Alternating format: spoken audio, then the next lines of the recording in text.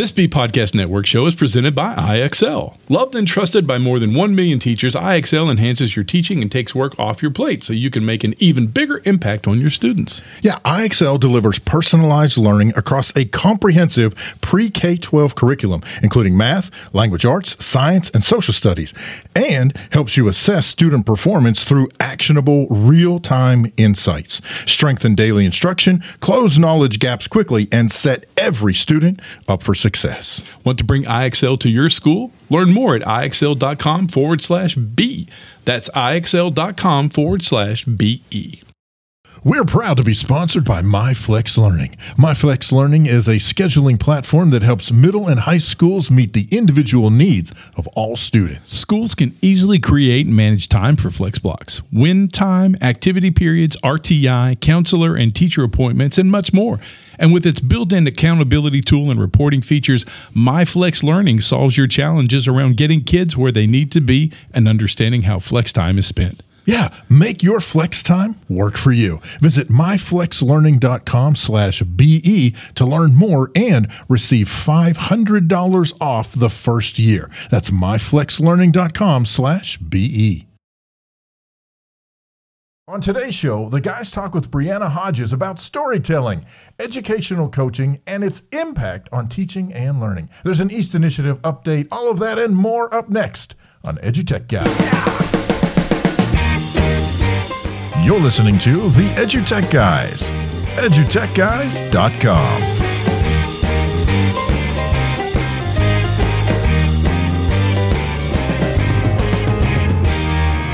Hello and welcome to EduTech Guys. I'm David Henderson. Hey, I'm Jeff Madlock. Hey, how's it going out there? I almost forgot it for a second. Didn't know who it was. I almost forgot who you were. Well, I thought you were Sting, so I thought it was in the presence of greatness. I'm Stang. Stang. Put a K on it. I got a hard K on it. It's a silent K. Stang. It's a silent K on there. That's what it is. Oh, my gosh. Woo. If you're still here, thanks for listening. Oh, you better be here. And you better go out to the web, www.edutechguys.com. Drop down to the bottom of the page. We got a little form there you can fill out. Trying to talk as fast as I can. Don't know why. But you can also go to Google, type our name in, EduTech Guys, EduTechGuys. You're going to find us. We're out there at EduTech Guys on all social media. Please follow, like, retweet, send us $1. Send us $1. Watch my new album, Yeah. It's called, in fact, that's the name of the album, Send Us $1 by Stank. So I'll be out there doing the... We really do have a good show for you. We really do. Yeah, I'm sure Brianna's going, what in the world was I thinking going on with this guy? Right. She's like, they weren't like this when I was on. Completely different than this. It's the Dr. Pepper. I know that's what it is. It's the caffeine. That's what it is. No, really, we got a great show in today. We're looking forward to you hearing it and finding out what you feel about it, how you feel about it. Some really great stuff. She has some wonderful things to share for you. I think you're going to be real excited after hearing this one and knowing that you can probably hear her again in January before her FETC appearance. Yeah, that's right. Yeah. So, yeah, we already know ahead of time that we're going to have her back. Yeah. So that's kind of awesome. So you get a double dose. So now we have to have her back because if we don't, she's going to be mad at us and we're going to be mad at us and FETC is going to send their hit squad after us. You got to watch out for the FETC hit squad. That's the nicest group of people I ever met in my life. Truthfully. They really are, actually. That's what's so funny about it. Hey, you know what? Let's get right to it. We hope you enjoy this interview and we'll see you on the other side.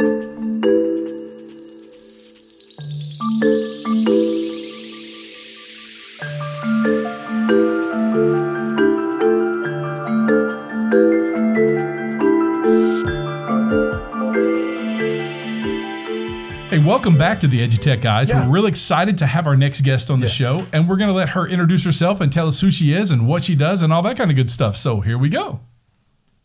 Hey, y'all. It's Brianna Hodges. I am the Future Ready Coaches advisor and spokesperson, and I am super excited to really kind of just jump in with you guys today and talk about what coaching and story and strategy and students and voices and learners of all ages and stages, really what all of that means whenever we talk about it together and how to kind of approach these things. Oh, awesome. Absolutely. So let's talk about coaching first of all, because I think, well, I don't know. Part of me thinks maybe we should start with story because that kind of ties it all together, really. Well, now you're stealing my thing, right? I'm sorry. I think that's part of it is that when we talk about coaching, because that seems to be, it's a huge topic for us. Mm-hmm. I grew up in a small town in Texas, and what that basically means is that small towns in Texas, when you talk about coaching, you mean football coaching or athletic coaching, and I was a basketball coach, so I can definitely talk that talk. But what does that mean when we use that word now, especially in education? And I'm really grateful, honestly, for my experiences on the court and on the field whenever I brought that into the classroom, because I spent a lot of time talking about, like, I played my sport, but I didn't have to have played my sport in order to have been an expert at what that means. And you don't have to be an expert in order to provide inspiration and passion. And so, I think a lot of times when we talk about instructional coaching, one of the questions that I get asked across the country is, I was an elementary teacher. And so how can I go into a high school classroom and talk with them about instruction? And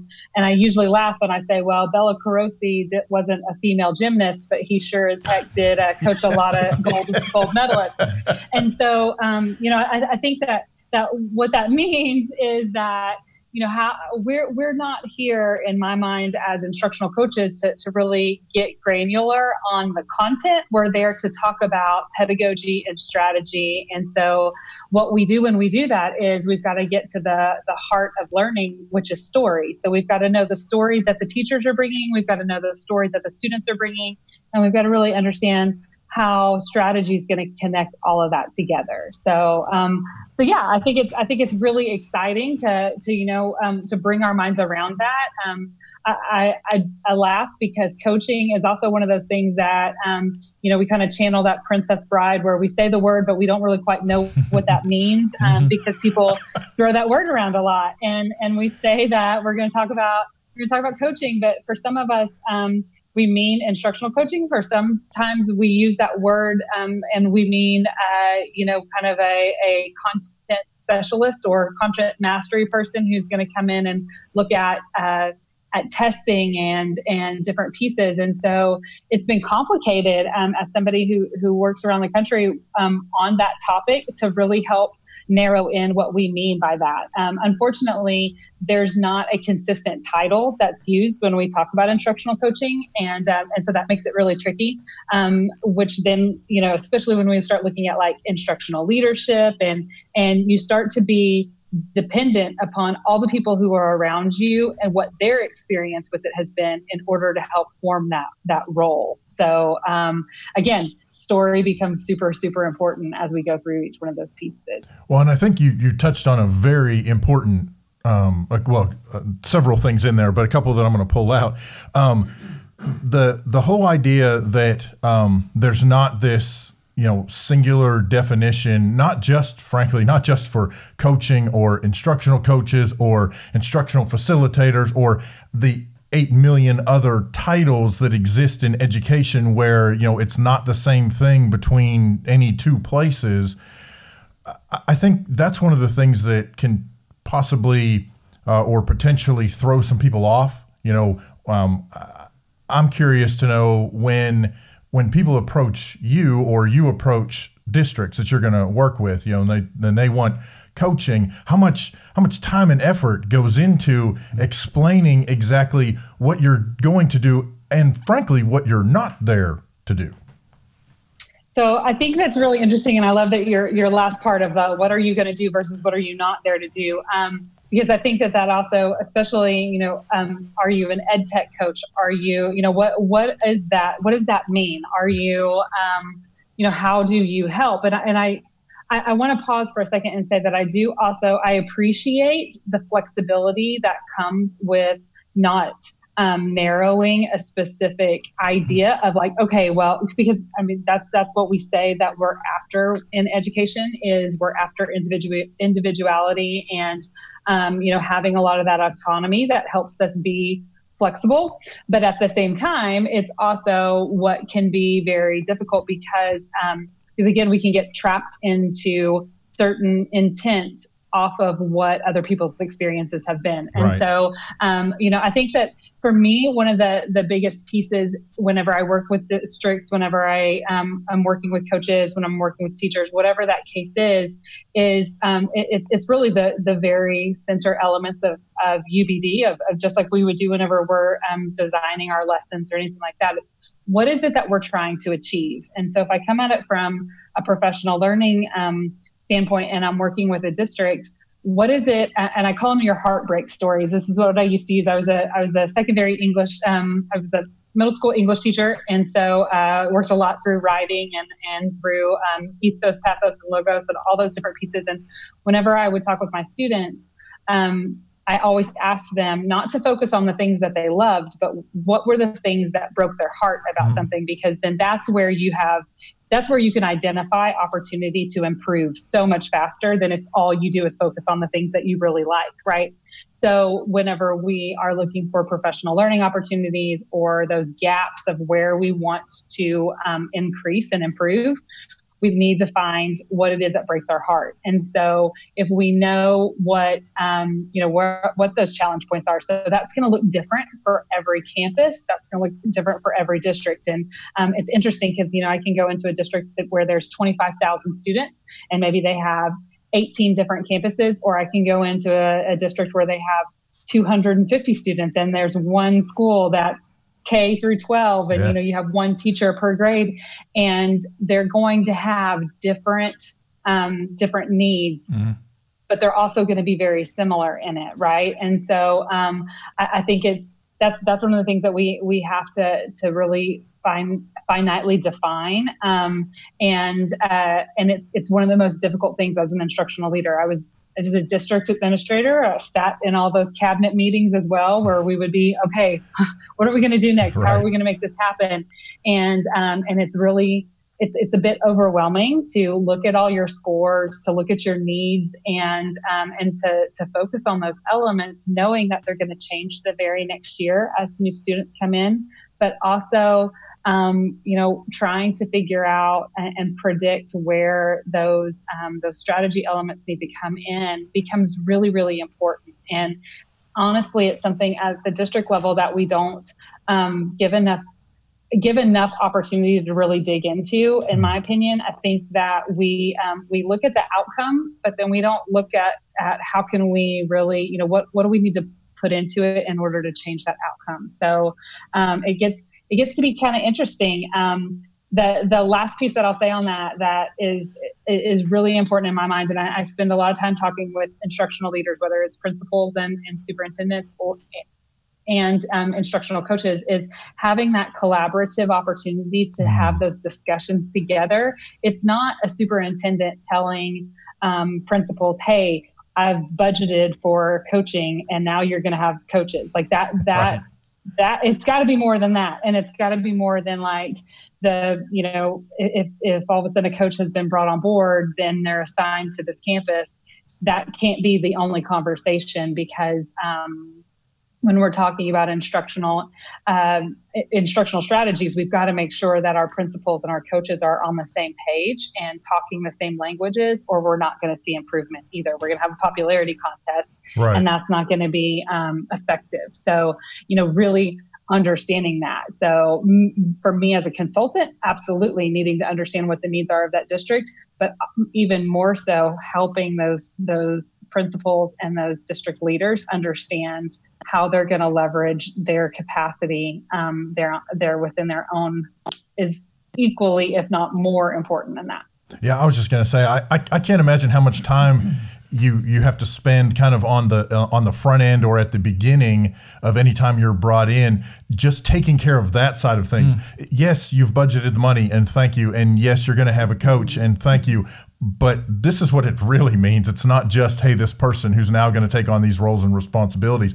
It's all of the other pieces and parts of everyone working together, like you said, to look at those outcomes and figure out, okay, what are we going to do about the outcomes where we're struggling, but also, I would imagine, how are we going to celebrate the outcomes that like exceeded our expectations. Yeah. Right. Absolutely. I mean, it's the same. And again, if you take that parallel over to athletic coaching, right? Like you don't hire coaches and then go, whatever you interpret as success is, I mean, there's some commonality that come in, some core understanding elements that are there. Everybody's going to take it on their own. I like to call that our flavor, right? Like we all know we're having ice cream, but we get to decide what flavor of ice cream we're going to have, right? Yeah. And so it's the same kind of thing when especially through instructional coaching. I can't tell you how many times I've gone into districts and we'll have one instructional coach who's maybe serving 3 different campuses, and their core responsibilities are different at each campus because the principal is seeing them being used in a different way. And we're talking significant differences, like filling in for classes as a substitute on one campus versus leading in a shoulder-to-shoulder true peer coaching environment on a different campus. And, that's where it starts to get really difficult to promote that consistency. I spend a lot of time talking about equity as well. And, if you look at that from an instructional equity point, oh my gosh, that is just a nightmare of where is your, as a curriculum person, I mean, my focus becomes having that continual, that equitable environment for experience and learning. And that's not going to happen in those situations. So yeah, exactly. Yeah. So I have to ask a question. So for our listeners, that are a classroom educator out there listening right now to this interview, and they want to know, okay, so what does that mean when you show up?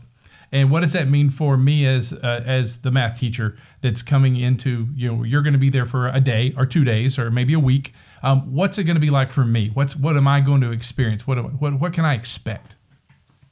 So one of my favorite things when I'm working with the classroom, and part of this comes from my background. So my background before I was in education was actually in politics and in public relations and marketing. And my undergrad is in English literature. So I am a ridiculous story nerd, and I will just go ahead and say that. That said, I was really, really fortunate and blessed to have amazing teachers all through my learning experience, and I'm still blessed by some amazing teachers. And while math is not my most favorite thing in the whole wide world, I had some really amazing math teachers. And what made them amazing was that they leveraged story to help us understand. Yeah. And so I say that because the thing that students, regardless of if they're pre-K or if they're graduate level students, what they love most about a learning environment is learning from somebody who is passionate about what they're doing. And, I get super geeked up about Shakespeare and Edgar Allan Poe and all of those things. And I also had amazing teachers who felt the same way about calculus and felt the same way about anatomy and physiology. And what made them amazing was their ability to relay context to story, and so to real life, right? And that's what story is, and that's how our brain processes. And so when I work with teachers, that's really my favorite thing to do. It's not to talk about content; it's to talk about that pedagogy and that strategy. Mm-hmm. And so because teachers are masters of their content, that's what they're there for. They're amazing at their knowledge.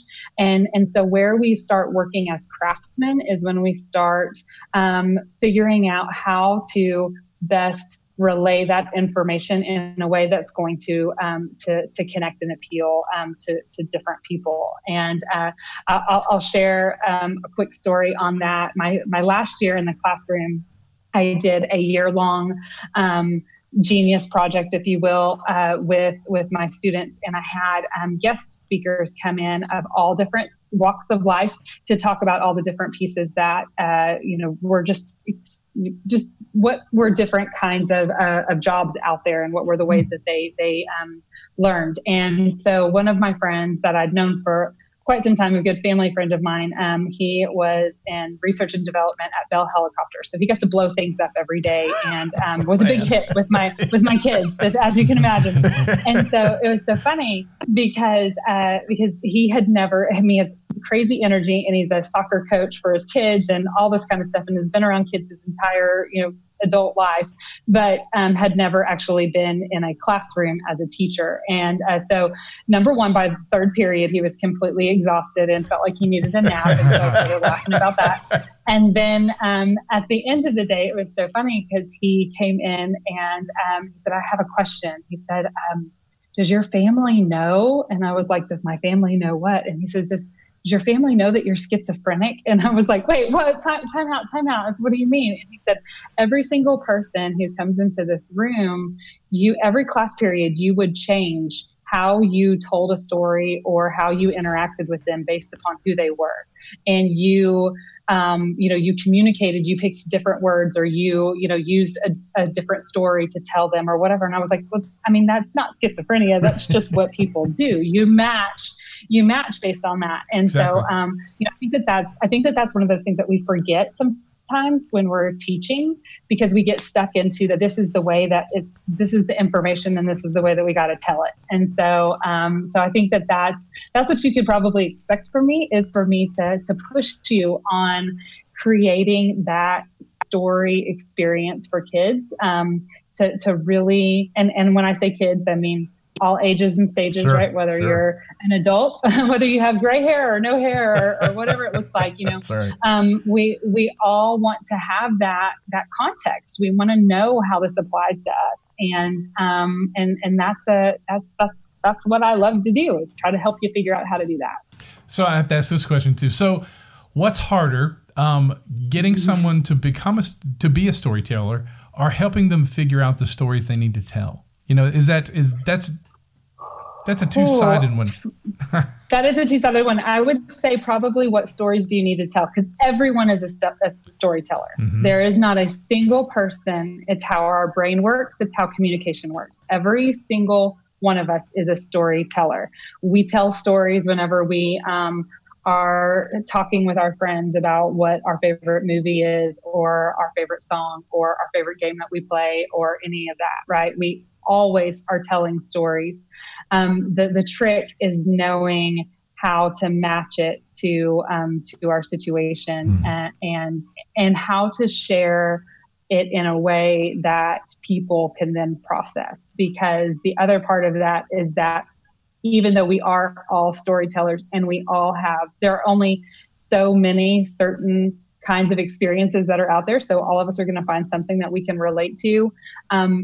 It takes a little bit of craft to find that connection point and know when you see it. Yeah, so. Yeah. And that's one of the things, talking about knowing which types of stories to tell, and frankly, which ones not to tell.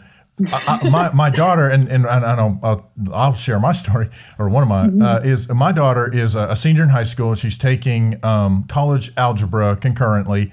And in fact, in her English class, she's writing a paper on math anxiety, because she's got it big time. And one of the things that she discusses in there is when you've got a teacher who, for all intents and purposes, is very dismissive about some of the content. You're not going to have to really know this anyway. You're not going to do that anyway. And she said it's very hard and frustrating, because she wants to learn it and she wants to understand. And so the things that she is having a hard time grasping, it makes it even harder for her to even want to grasp it, because you have the teacher up front going, well, you're not going to really need to know this anyway, so we're just going to kind of skip through this. Okay, well, then it turns out, next semester in the next class, guess what? I did need to know that. I needed that.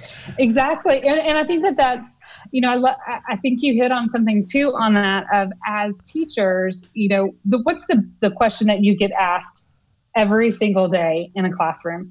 It's going to be one of two. Why do I need to know this? Mm-hmm. Or is it going to be on the test? Right. Those are those two questions.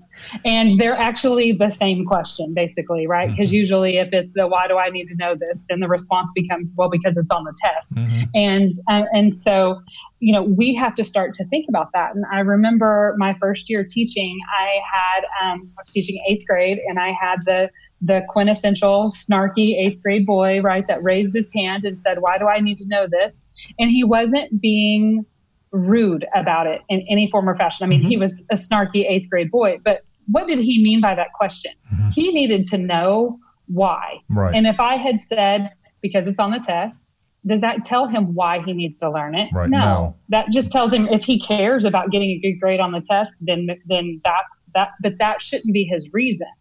And I challenge teachers and all of it. I mean, again, from a district administration perspective too, we have to have a why for what it is that we're asking, and it can't just be for a grade or to check off a list. And the reflex of that as well, we can't just throw a whole bunch of stuff out there and then go, well, you won't need to know any of that. And because then again, what does it do? It waters down and it dilutes the reason for it. Well, right. If none of it's important, then why the heck are we even doing it? Right. Exactly. So I have a question. Yeah. So I'm going to put you on the spot here. Your top 3 or top 5 elements to a good story that every teacher should have. What are your top 3 or top 5 elements to, because when I think about I was a band director for a long time. So, everything tied to a story, how we coaches do. That's what we do. We have to tie it to something. And, most of the time, 90% it was funny. Because that always works with kids. It's memorable. They remember it. But there are other times you want to put a little empathy in it. You want to put something else. You're going to tie into it. So having answered the question for you, what are your top 3 to 5 key elements to a good story? Well, you have to have interest, right? And so that interest comes in, and this is actually, I mean, it's brain science, right? So your interest point comes from it's your brain is good. Okay, I'm going to totally geek out right now, just by the way.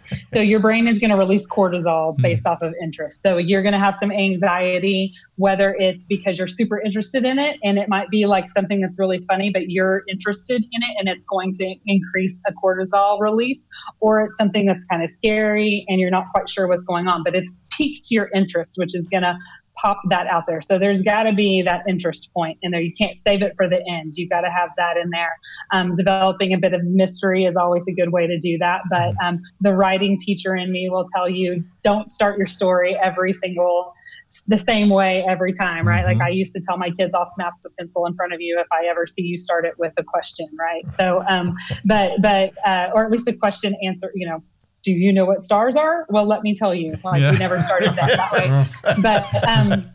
But building that interest is definitely important. Having some creativity is important in there to engage that knowledge. You have to have some flair in there. You can't just make it flat. So there's got to be that interest point that comes in.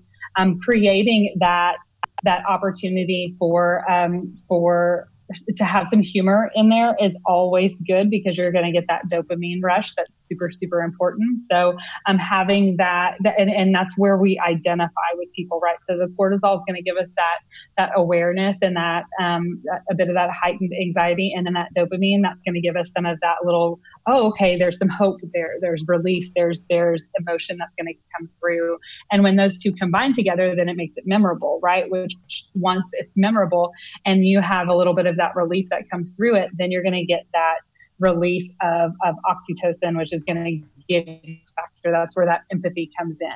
And once you see that, then, if you're a math teacher, it's talking about that time when you thought you had, you've always gotten the top grades, and then for some reason you felt crushed. It went away and you didn't understand something. And so then how did you come back from that? Or, creating that opportunity for a shared experience with someone is created in that. And then that's where, when that trifecta has come together and you've had all 3 of those chemicals, then that's where we get neural coupling, which is where your brain actually experiences the same pathways that the storyteller has experienced. And so you get to have that shared experience. That's why we cry whenever we hear certain if the ASPCA commercial comes on, right. You immediately know like what's going to happen, and we feel that shared experience. And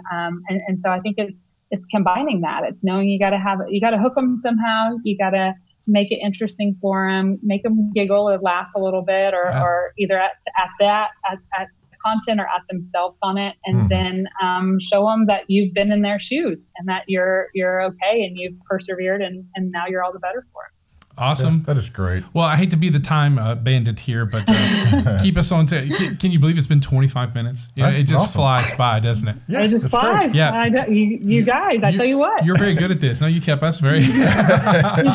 So if our listeners want to reach out and pick your brain or steal your ideas, what's the best way they can get in touch with you? You can find me online at briannahodges.com or on any form of social media at bhodgesedu. And please reach out, share your stories with me. I would absolutely love to hear what you're doing and see how I could help. Well, and we look forward to talking to you again before FETC. Yes. So absolutely. Everybody make sure you put that on your calendar. Exactly. So that's a big one. Once again, thank you for coming on the show. Thanks, guys. Hi there, I'm April Jackson, and this is your East Update. This week, we hear about how sibling rivalry inspired one East at Roberts Elementary School student to join the program. Hi, my name's Nikhil. I really wanted to join East, well, not for only this one reason, but one really big reason was because of my brother, because he was in East, and pretty much the times that I went to East was like when I was pretty young. I always saw him working with cool technology.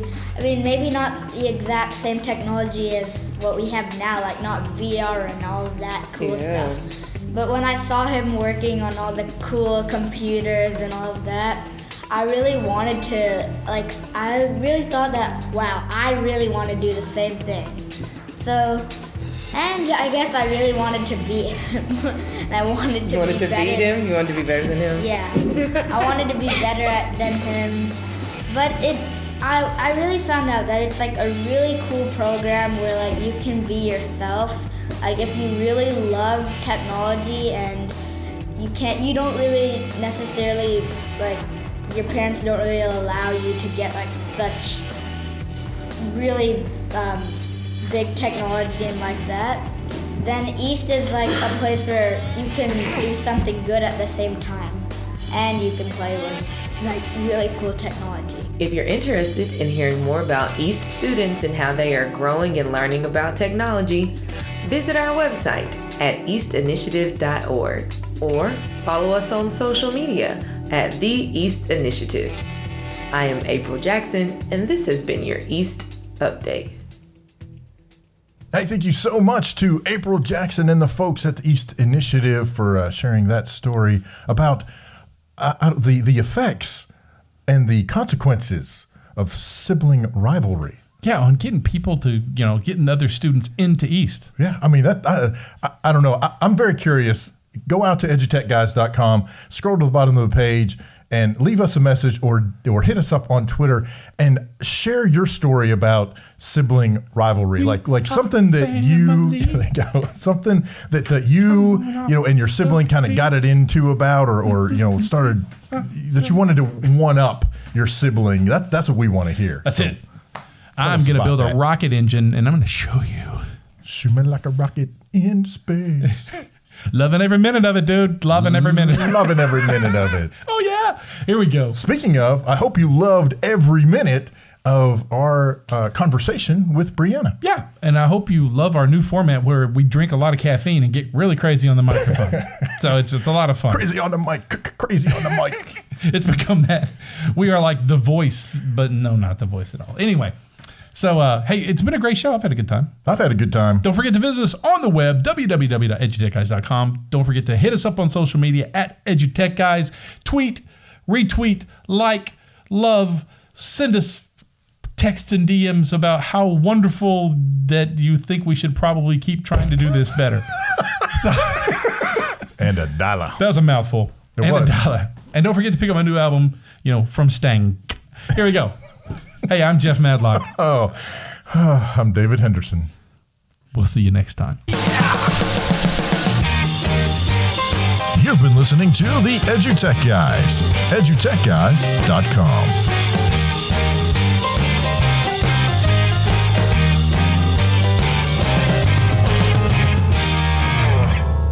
There are lots of solutions out there for giving students what they need when they need it. But do they actually do all those things? You need flexible time. When added into your master schedule, Flex Time enables students to get extra help or intervention, meet with teachers, make up work, get physical exercise, and try new enrichment offerings.